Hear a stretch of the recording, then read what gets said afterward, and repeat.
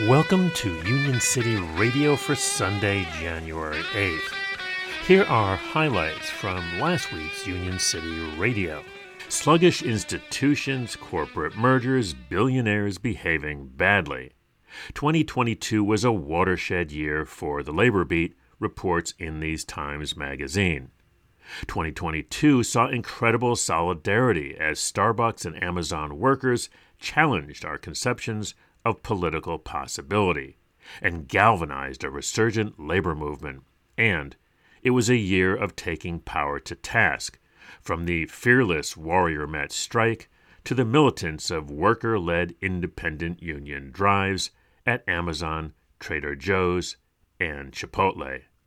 Check out In These Times' top labor stories of 2022 at inthesetimes.com. Here are some more top labor stories from 2022, these from Harold Meyerson at The American Prospect, including the memo writer, his profile of the NLRB's new general counsel, Jennifer Abruzzo, Labor's John L. Lewis moment, which notes that despite pro-union young workers, major unions still refused to embark on major organizing drives, and Why Trucking Can't Deliver the Goods, about how the deregulation of trucking and deunionization of truckers have transformed the industry. You'll find these stories and a whole lot more at prospect.org.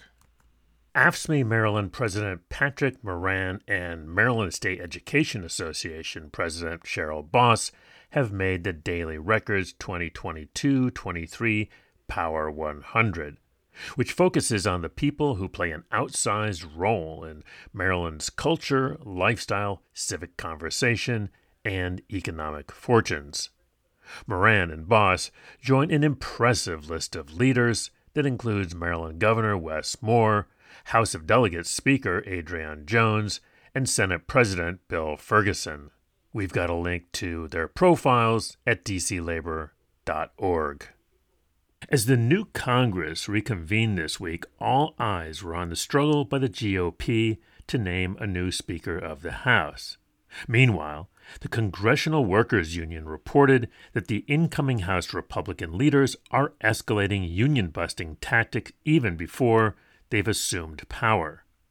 The Congressional Workers Union Saul Levin reports that the resolution enshrining collective bargaining rights for House staffers that we passed last year is in the GOP's crosshairs. Repeal of those rights was in the House Rules package on the agenda to be voted on after the swearing-in of the 118th Congress. House Republicans want to pick and choose who has labor rights to fit their agenda, said Levin. Levin urged statements and tweets of support on the CWU Twitter feed at Congress_Union. We're not advocating so much for union workers, we're advocating for workers, period.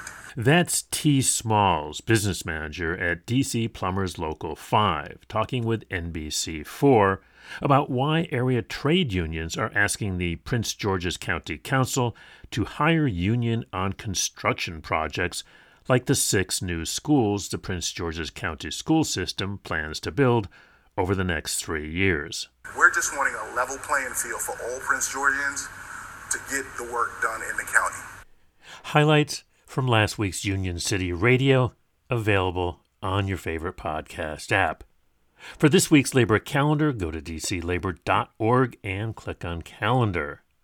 In today's labor history, on this date in 1920, the American Federation of Labor's Iron and Steel Organizing Committee ended the Great Steel Strike, which failed after some 400,000 steelworkers struck for more than 3 months, demanding union recognition. Today's labor quote is by Mary Kenny O'Sullivan, born on this date in 1864. O'Sullivan was the first woman organizer for the American Federation of Labor. In 1880, she organized the Women's Bookbinder Union, and in 1903, she was a founder of the National Women's Trade Union League. At age 28, she was appointed the first female general organizer for the American Federation of Labor by AFL President Sam Gompers. Mary Kenny O'Sullivan, who said, "I was convinced that the workers must organize. Someone must go from shop to shop and find out who the workers were that were willing to work for better working conditions. I must be that someone." Union City Radio is supported by our friends at Union Plus. Find out more at unionplus.org. This has been Chris Garlock. See you on the line.